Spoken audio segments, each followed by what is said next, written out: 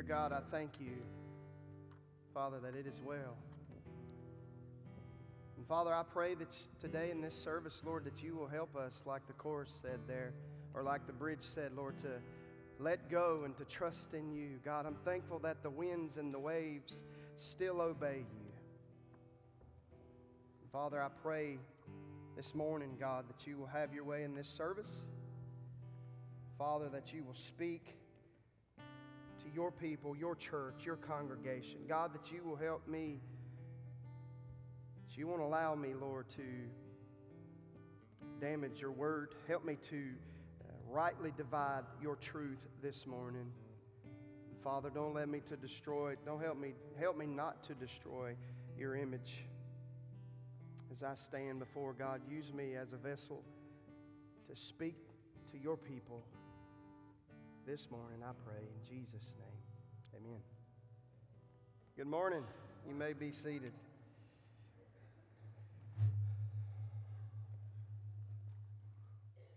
Ooh, you hear that? 50th anniversary of the Westland Church. That was a cool video, wasn't it? We've done a lot of things in 50 years here or in the Westland Church, but the thing that stuck out to me the most was how much more work we still have to do. I think he said 50 billion people cannot make an informed decision to follow Christ. And so I hope today's sermon is going to really help us to, it's so appropriate that that was in the video, because I believe today's sermon is really going to help us to understand why. I mean, why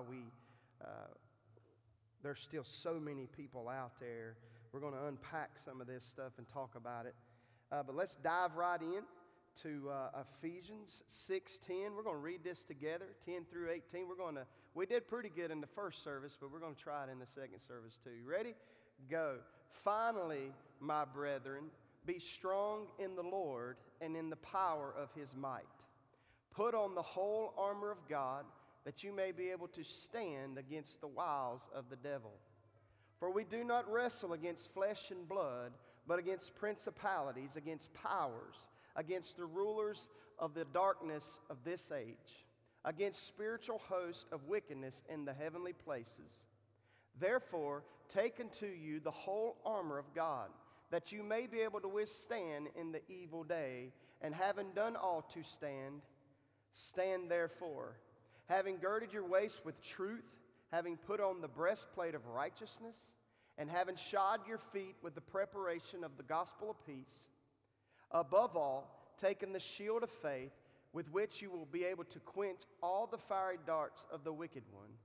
And take the helmet of salvation and the sword of the Spirit, which is the word of God, praying always with all prayer and supplication in the Spirit, being watchful to this end with all perseverance and supplication for all saints. Let's give God a hand for his word this morning.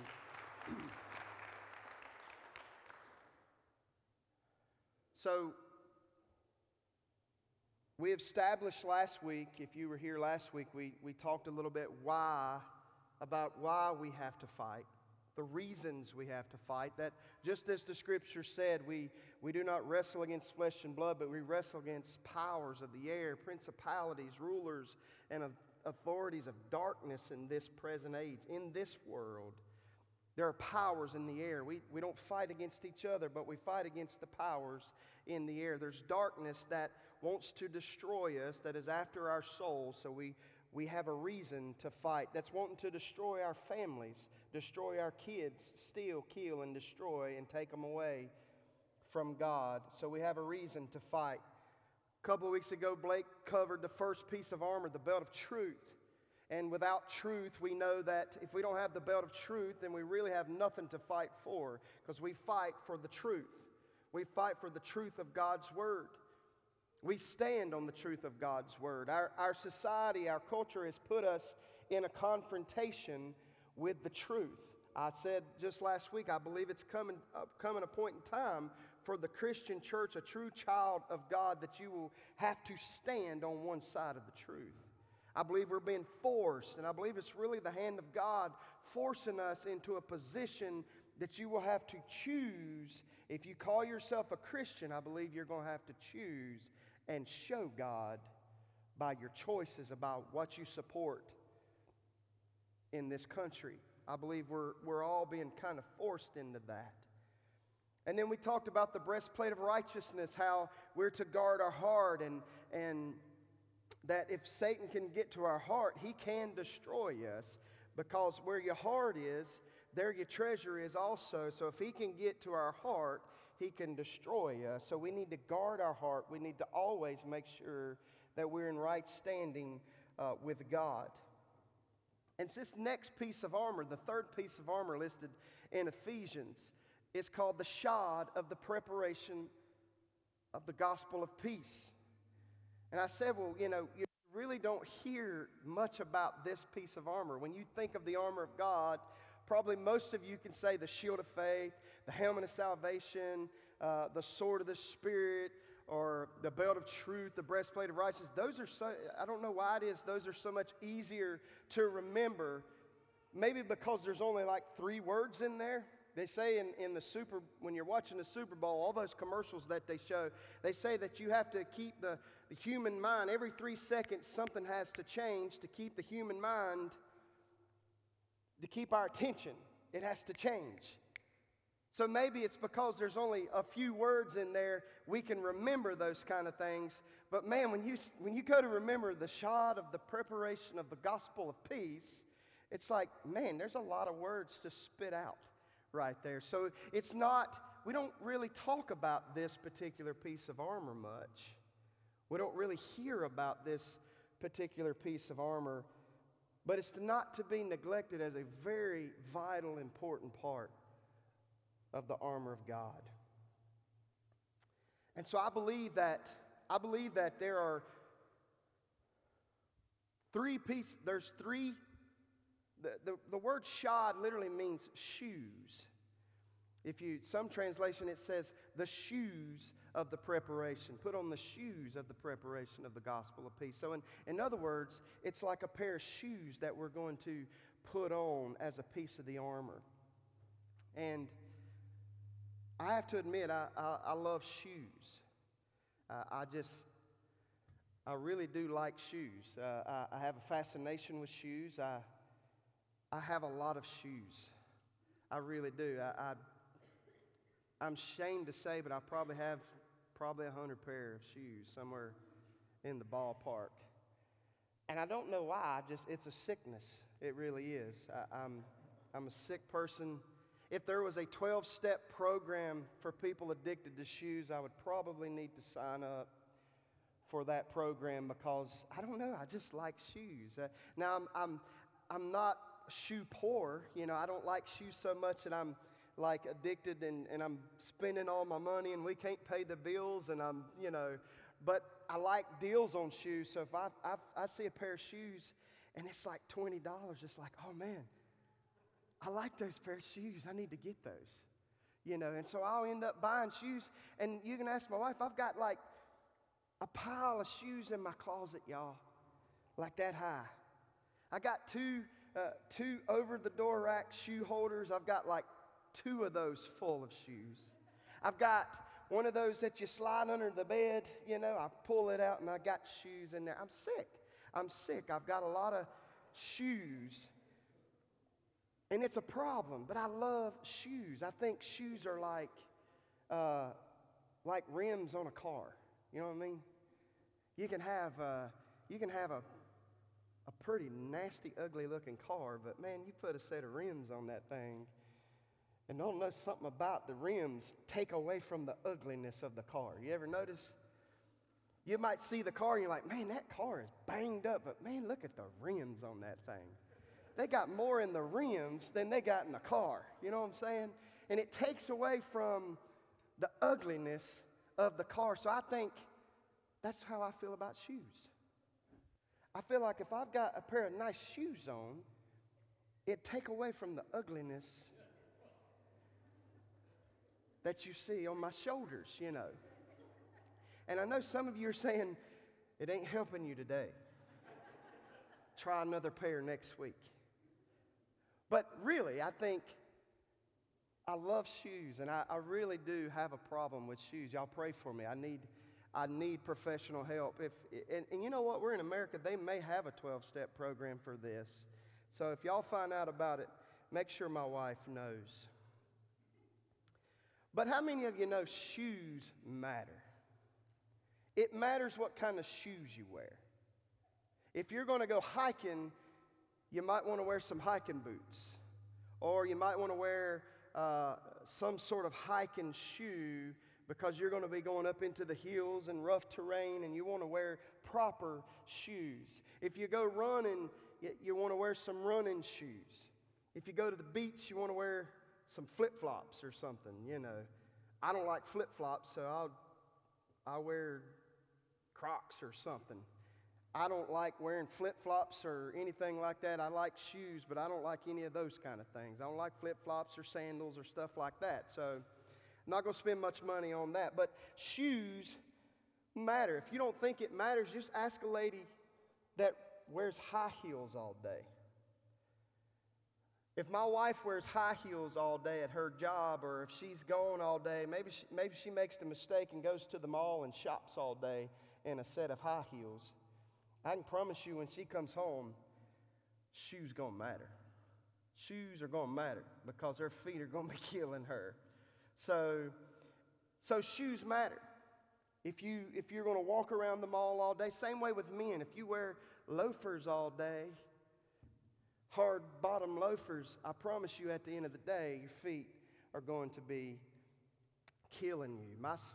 My son, Preston, he loves for me to use him as an illustration in my sermons. He actually made a deal with me not too long ago. He gets mad, actually, when I use him, and he said, "Dad, when you use me, you got to pay me." He said, I know, God's give you this, and I'm giving you some really good material to use in your sermons, so I need some compensation. So I think we made a deal. I have to pay him $1 every time I use him as an illustration in my sermons, but he's saying $5, but I'm saying $1. But anyhow, he can't stand to wear a shoe tight on his foot. And so every pair of shoes he has is loose. I mean, he flops them. You walk and they just flop off his feet. And I'm like, and anywhere we go, if we walk very long, it's not very long. It's not an hour or two into wherever we're at, he's complaining about his feet hurting. And I'm like, well, tie your shoes. Put your shoes on tight. Tie your shoes. You can't walk around with your shoes flopping off. That's your number one problem. Put your feet on. Put your shoes on and tie them tight. Put your feet on. But it matters that your shoes fit firmly. It matters that your shoes fit you snug so that you can, whatever you're going to do, you're able to do it and not have to worry about the shoes flying off your feet. So your shoes need to fit firmly. Boxers put resin on the bottom of their boots in the ring so that they don't slip and slide all over the ring when they're fighting, when they're boxing. And if you read much about boxing and training, they train you in boxing or martial arts or whatever it is, or any of that stuff. If any kind of fighting, they train you that your stance matters. Your stance determines how much power you can put into a punch. A knockout punch will come from the stand that you have. Really, look it up. It's training 101. If you don't have the right stance, if you don't have the right shoes, if you don't have the right shoes on your feet, you can be knocked over. You can be defeated. You got to have the right shoes. You got to have the right stance. So how are your shoes holding up? I believe God has given us 3 pairs of shoes here in one. 3 pairs of shoes in one. It's like heaven for me. It's 3 in 1. But I believe that God has given us the shoes. The first pair of shoes I believe God has given us is the shoes for battle. I believe that your feet have to be firmly planted in God's Word. The Roman soldiers, I put this picture up here because I wanted you to see what a Roman soldier's kind of boot-like sandal looked like. And if you notice, it has spikes on the bottom. These are called hobnails, and they would put those in there. And because a lot of times the Roman soldiers would be in hand-to-hand combat. So it mattered what kind of stance they had, and they would take those spikes and they would dig down deep into the ground so that they could go to battle and they couldn't be knocked off their feet. Because if they were knocked off their feet, they were subject to doom. They were subject to defeat, being killed, because they weren't firmly grounded. They weren't digging down deep in the ground to keep their stance. They weren't digging down deep to keep them in the battle and keep themselves from being knocked off their feet. It's the same way with the child of God. If you're going to be in this battle, God has given us shoes for battle, and we're to keep our feet firmly planted in God's Word. Dig down deep, get your stand real good so that you're not knocked off your feet. Because if you're knocked off your feet in the battle, it doesn't matter if you've got the shield of faith. It doesn't matter if you've got the breastplate or the helmet. None of those pieces of armor matter when how many of you know it is easier to fight on your feet than on your back? So you have to stand firm in God's Word. You have to stand firm in God's truth so that we're ready for the battle. We're not knocked off our feet and vulnerable unto defeat. Galatians 5:1 says it this way: "It was for freedom that Christ set us free. Therefore keep standing firm and do not be subject again to the yoke of slavery." It matters that we have the right shoes on, but then it matters where your shoes take you. You know, just like the Word says here, we were saved. God set us free from the slavery of sin. But if we're not careful, we're subjecting ourselves back into the yoke of slavery. If we're not careful where our shoes are taking us, we're subjecting our lives back into the yoke of slavery. We have to be careful where our shoes take us. Where are your shoes taking you? Some people, their shoes take them in places they got no business going. I don't know where that's at. Maybe it's to the friend's house that you got no business really hanging out with. Maybe it's to the clubs or the bars or somewhere like that you got no business going with the shoes of righteousness, with the shoes of peace, with the shoes of the gospel of peace. Maybe your shoes are taking you places you really shouldn't be going. And some people go to those places because they don't know the Word of God. They don't know that the Word of God tells them they can't go there. They don't know because they don't read. They've got to get in this book and understand that the Word says it clearly, you can't do this. Some people go places, some people's shoes take them places because they don't know it's wrong. And I advise you to get in God's Word. This is an instruction manual for everything you need to know about how to live your life. We've got to get firmly planted in God's Word if we really want to know where to go in life. If we really want to know what kind of shoes to wear, we've got to get firmly planted in God's Word. But then there's some people who know God's Word and yet go places that they have no business going. And I wouldn't be in your shoes for your socks. Because the Bible says it's better for a man to have never known the truth than to know the truth and turn his back on it. So if you know the truth of God's Word, you need to pay attention where your shoes are taking you. And make sure that your shoes are firmly planted in God's Word. And I just want to say this real quick. I've heard, you hear all the time, and we've joked around a little bit about it yesterday and during the Rhett Walker concert. If you weren't able to come, it was pretty cool. It was kind of loud, but we had a good time, and we worked all day long. We were here from, some of us, 11:30 to 10:30 last night, and so we're kind of tired, but God has given us breath this morning to thrive, amen. And so we're still here, but we had a good time, and we were talking around amongst ourselves yesterday about convictions, and how some people have convictions that I might not necessarily have. And you hear that all the time. Well, you work out your own salvation with fear and trembling. You hear that all the time. You hear people say, well, I'm just not convicted by that. And I understand that, and I believe that that's true. I believe that there's certain things that can convict you that might not necessarily convict me, and vice versa.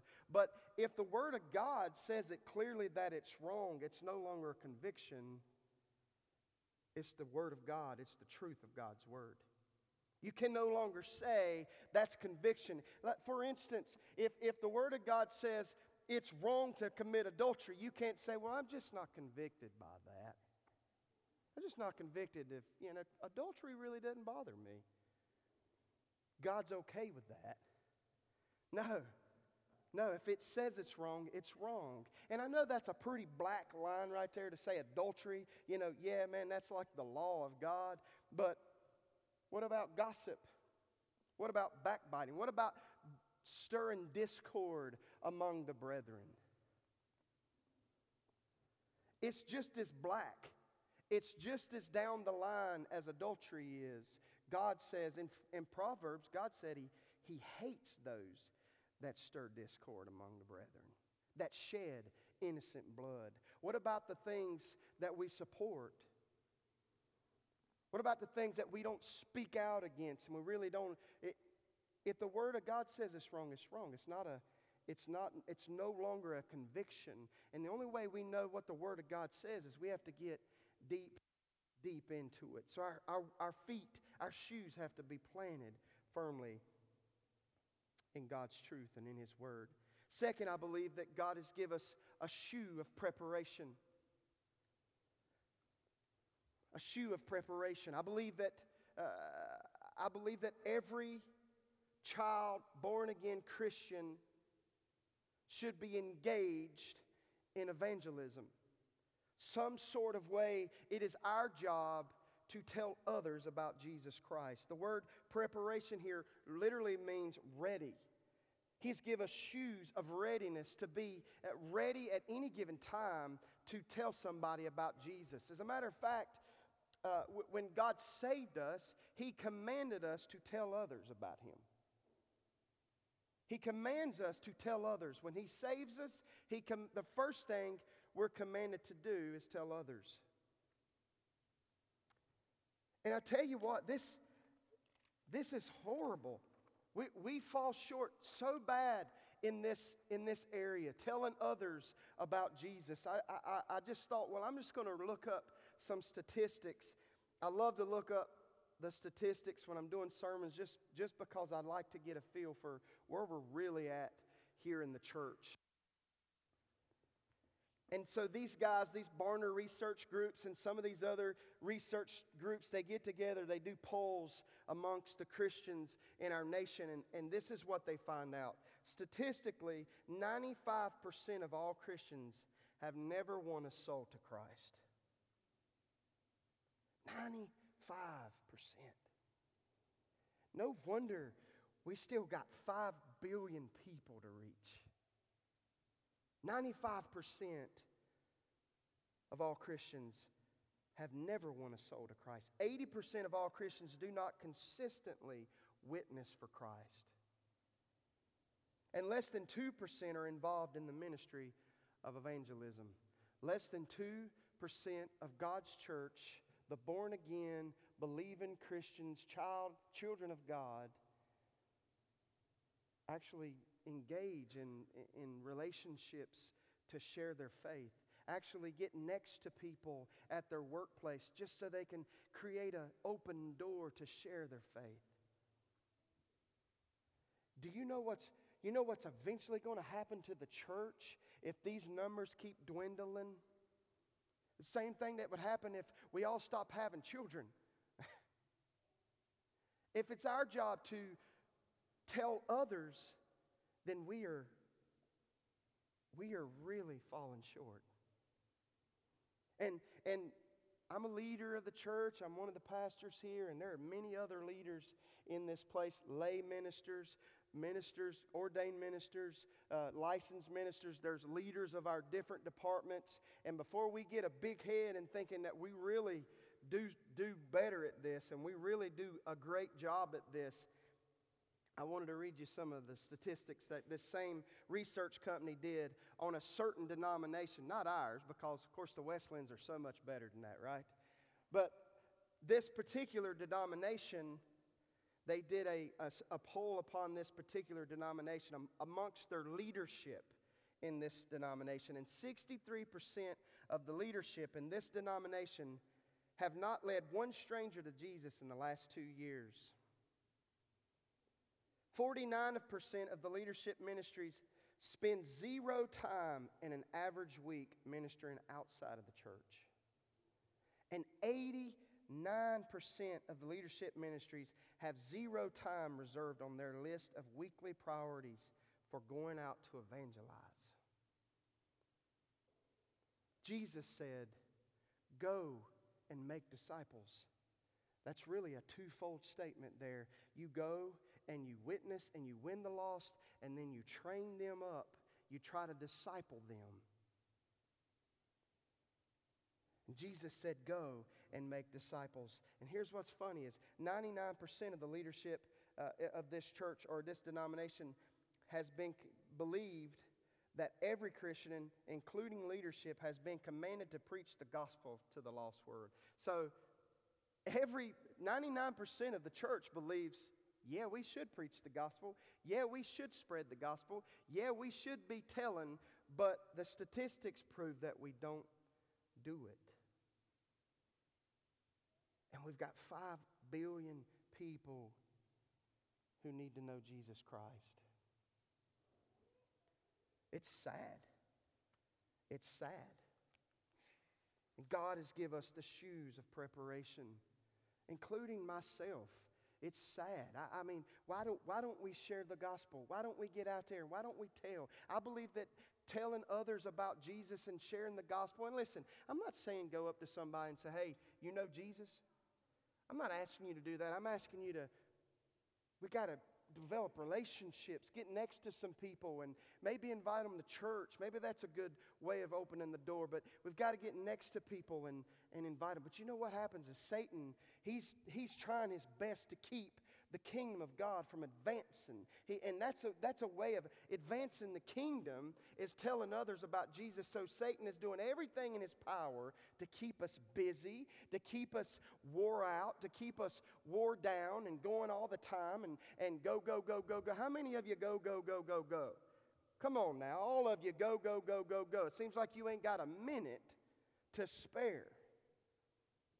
I mean, we were so busy yesterday that you were here at 11:30 and we were go, go. I'm talking non-stop.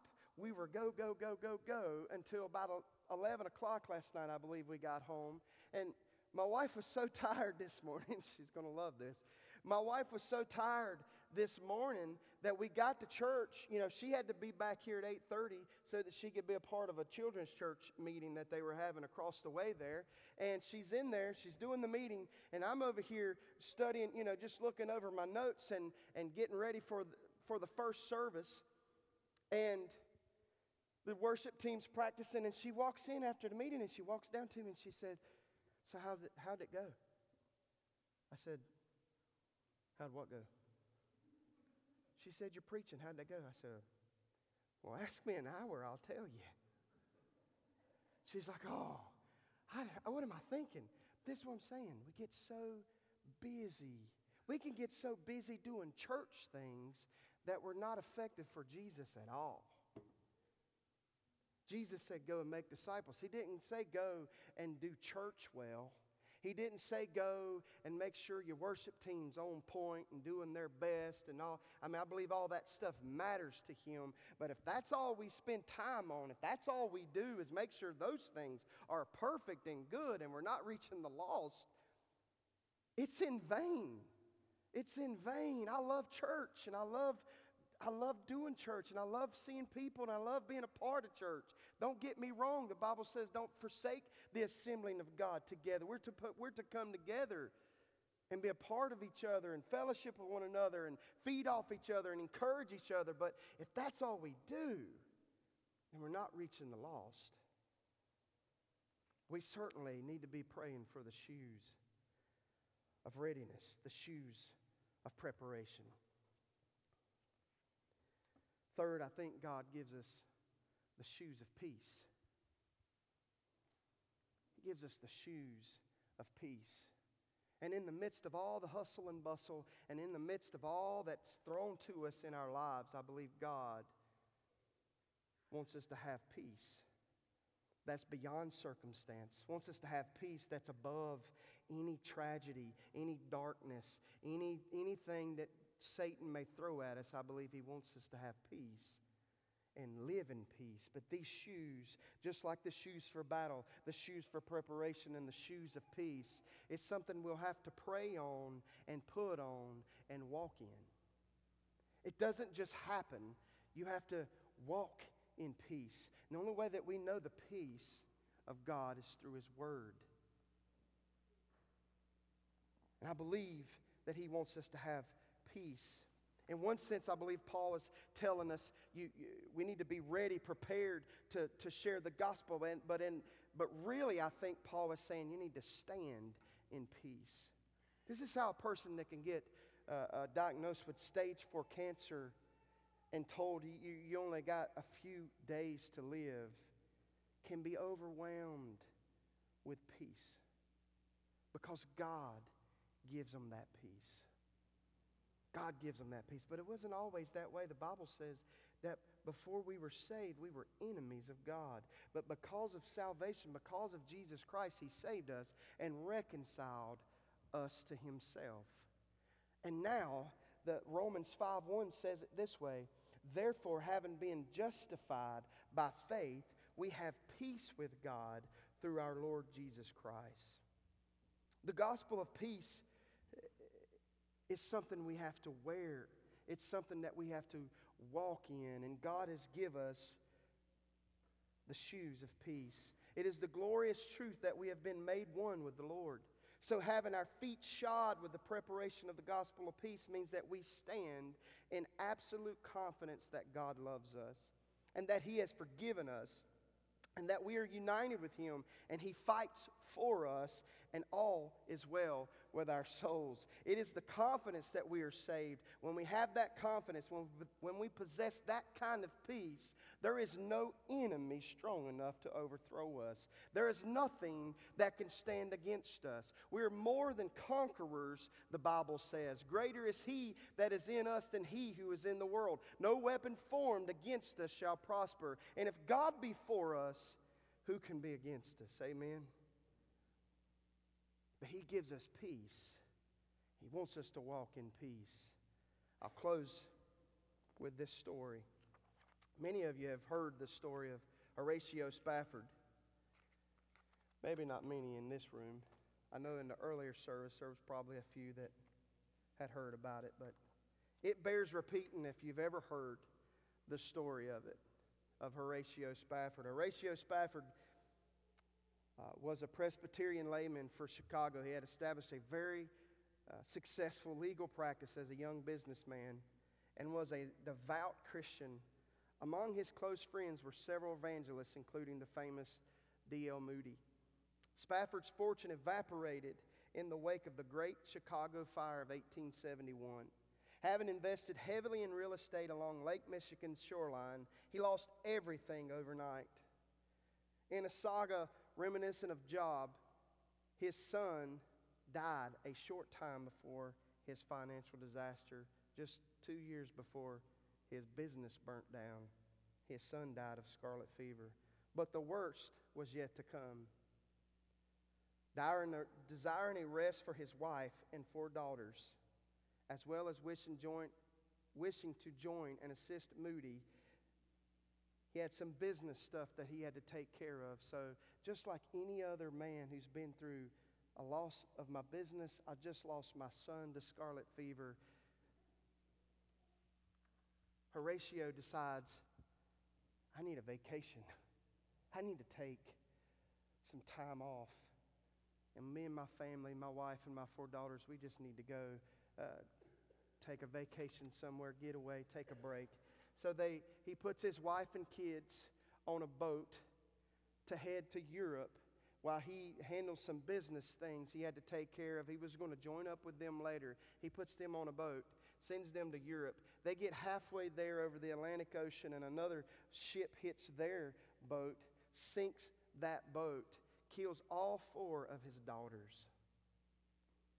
His wife was the only one that survived, and they found her floating on a piece of the ship in the middle of the water. They took her to Europe. She got to Europe, and she immediately sent a telegram to her husband with 2 words on the telegram, and it said, "Saved alone." So Horatio has just lost his son, his business, and his 4 daughters. Everything. He decides he needs to get to his wife as soon as he can get to her. So he gets on the next ship. He heads out. He gets, and they tell us that as he got over the area of the ocean where the ship sank and killed his 4 daughters, he began to pen the words of the famous song, "It Is Well." When peace like a river attendeth my soul. When sorrows like sea billows roll. Whatever my lot, thou hast taught me to say, it is well with my soul. You see, Horatio knew something about peace. He knew something about peace. He had peace that was above any kind of circumstance that Satan would throw his way. He knew something about peace that would pass all understanding. And he had the shoes of peace, the shoes of the gospel of peace, the shoes of the preparation of the gospel of peace. There's only one way that he could rise above that and have peace and write such a famous song, as he had peace that passes all understanding. Do you have that peace today? Julia was not here. She was miles away, our worship director. She was miles away in Florida when I was doing my sermon, and she was putting out the music. And she had no idea that I was going to share that story. And she chose this song, "It Is Well," which Horatio Spafford wrote a big portion of this song. So I've asked them to come, and we're going to close this way. If you don't have that peace, I want you to stand with us. And maybe you're here today, and you don't have that peace. Maybe you're here today, and your shoes take you to places that you shouldn't be going. And you need to come and you need to pray that God will give you the shoes of readiness, the shoes for battle, so that you can battle those things. Maybe you're here and you seem like you just have it all together, and you pay your tithes and you pray and you read, but you can't seem to win, it seems like. Maybe you're fighting it in your own power. Maybe you need to come and ask God to give you those shoes of peace, the shoes of preparation of the gospel of peace. They're going to come, they're going to sing this out, and then we're going to pray. But if you feel led to pray, this altar is open for you today.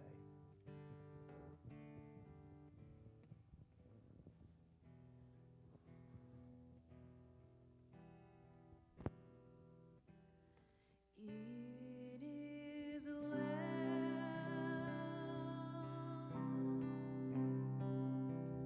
with my soul.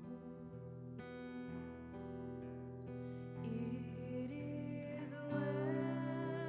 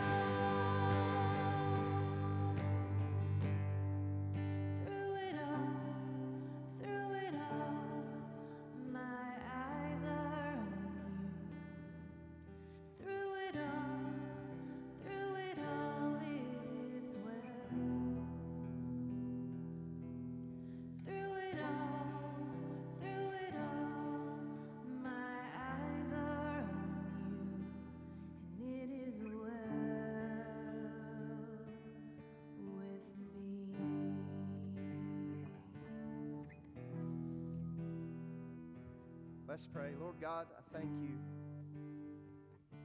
Father, I thank you that you offer us your peace, God. Lord, I pray that each and every person in this place, though, would walk in your peace. Lord, if there was ever a time that the church needs to walk in your peace, it's today. Lord, it seems like the world is falling down around us. It seems like, God, we're in an absolute moral decay in this nation. And Father, your church is in turmoil. God, we're quiet. We need the shoes of the preparation of the gospel of peace. God, help us to wear them. Help us to apply this to our life, God. Help these statistics that we heard here today, God, stir something in our hearts. Help us to know the need to tell others about you, God. We are your mouthpiece. We're your only mouthpiece here on earth. So, God, I pray that you'll help us, God, to apply this word to our lives. I thank you. I praise you for this day. Go with us now and keep us safe. In Jesus' name, amen. You're dismissed. Don't forget the giving boxes on your way out. Thank you. And you're dismissed. What? Sign up for ice cream.